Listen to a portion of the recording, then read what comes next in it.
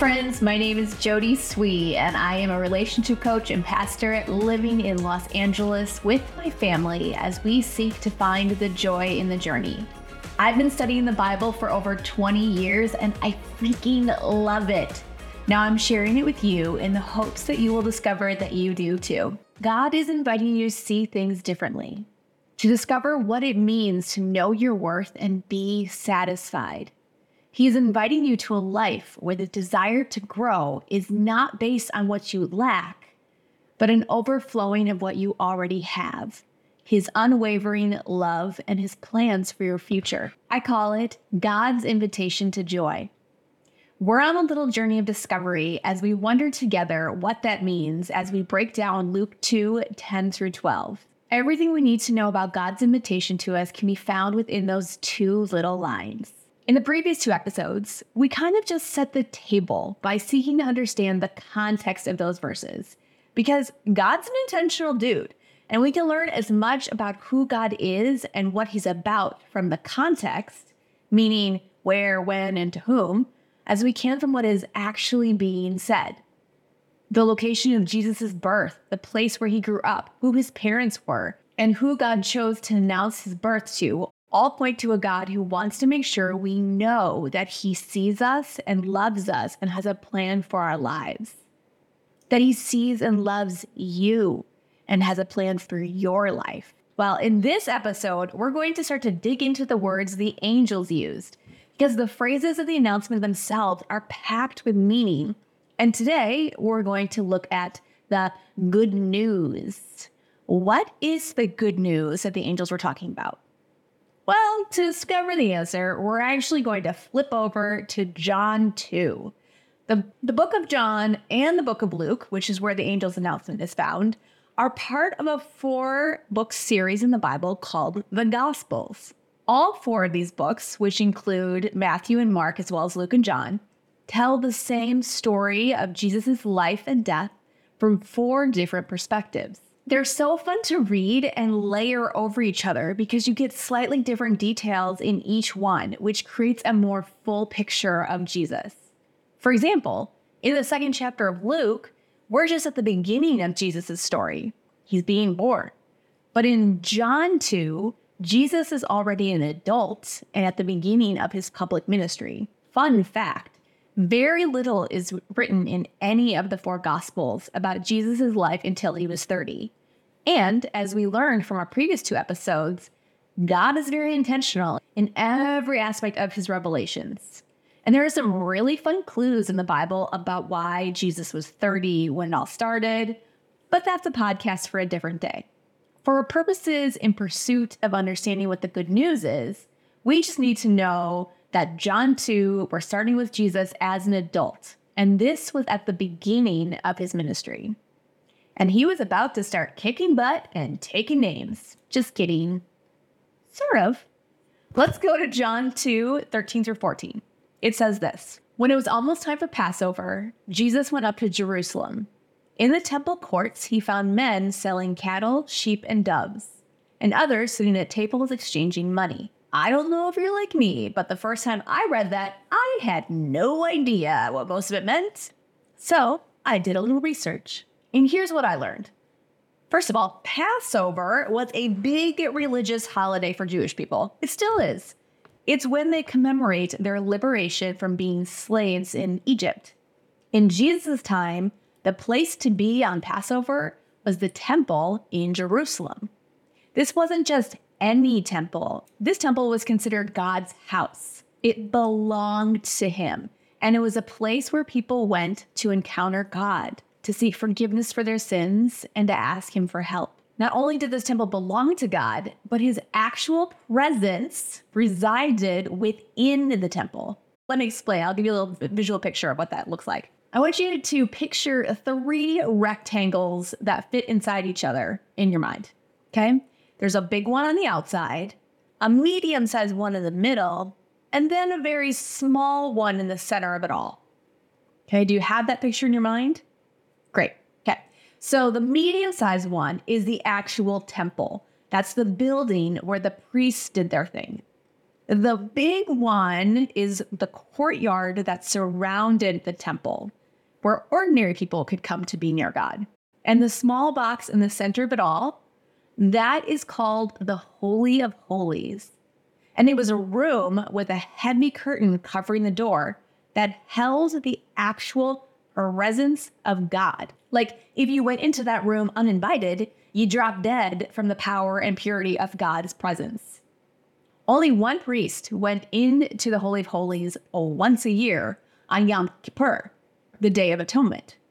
And that priest went in there to make a sacrifice to atone for his sins and the sins of the Jewish people. Sacrifice and atonement was an integral part of the temple experience.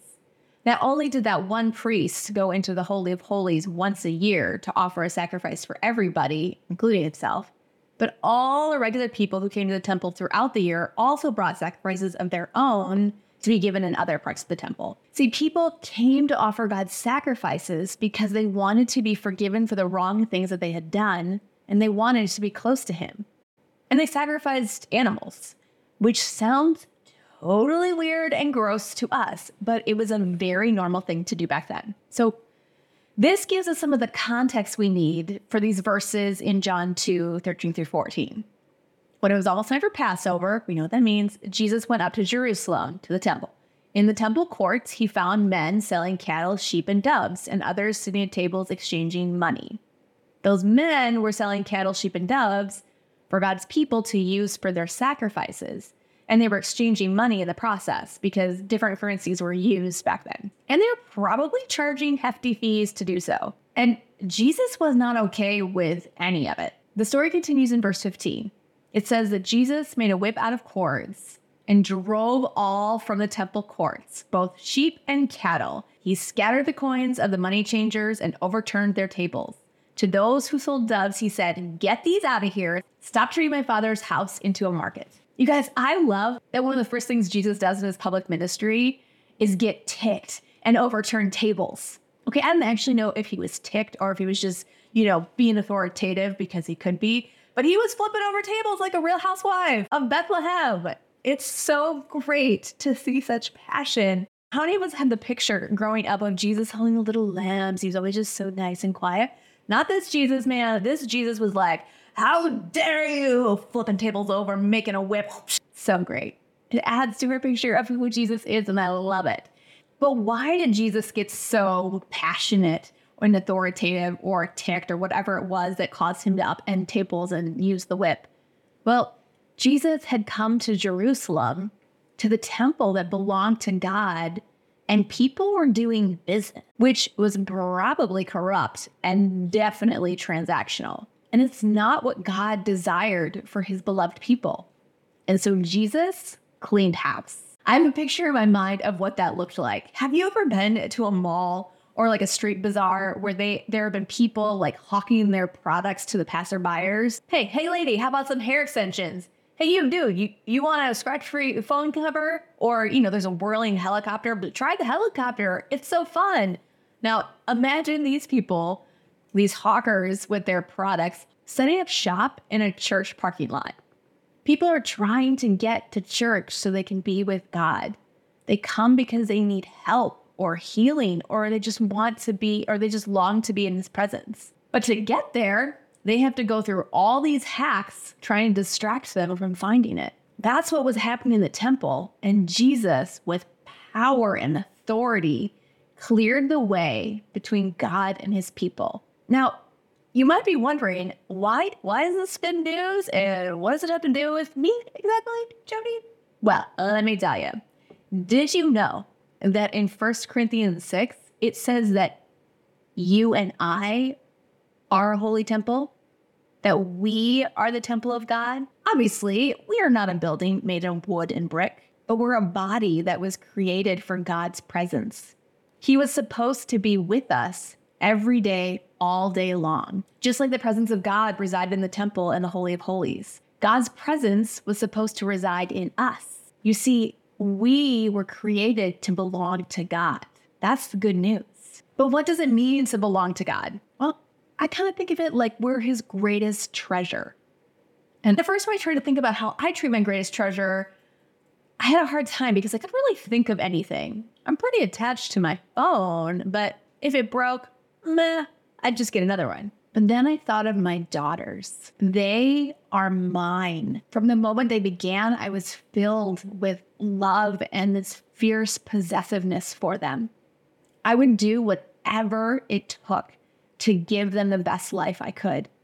If something were to happen to them, I would be devastated. I would literally give my life for theirs without a second thought because they are mine. Because they are mine, I want to make sure that they know that they are loved. I want to make sure their needs are met and that I'm doing everything I can to help them discover who they were created to be. That's what it means for us to belong to God in an even more pure and full way. He loves us. He loves you. He's very protective of you, and he wants nothing more than to provide for you and to give you the best life you can have. We are the temple. Our bodies were created to bear his image, to have his presence reside within us. And our minds and hearts were created to house God's goodness, to be filled with love and kindness and selflessness. But just like the temple in Jerusalem, people have come in and set up shop. We've been lied to, we've been let down. And the money changers of today have us believing that we have to settle for whatever momentary gratification we can find. If you find a spouse, you'll finally be happy. If you get that job, you will be satisfied. If you just lose 10 pounds, you'll finally be content. But ask anybody who's actually found a spouse or got the job or lost the 10 pounds. It never seems to do the trick. We're always left just a little unsatisfied and looking for the next thing that will distract us for a while. And that's just the way it is. At least that's what the world says. Just keep looking for the next thing. But this is what God says in Isaiah 41:1. I have summoned you by name. You are mine. God intended for you, his treasured child, to be taken care of, provided for, and to know that you are his. To know that you belong to him in much deeper ways than even our children belong to us. But the worst part is most of us don't even know it. We just think that life is just the way it is and we just have to accept it. When the angels appeared to the shepherds, they said they brought good news. The good news is that you belong to God.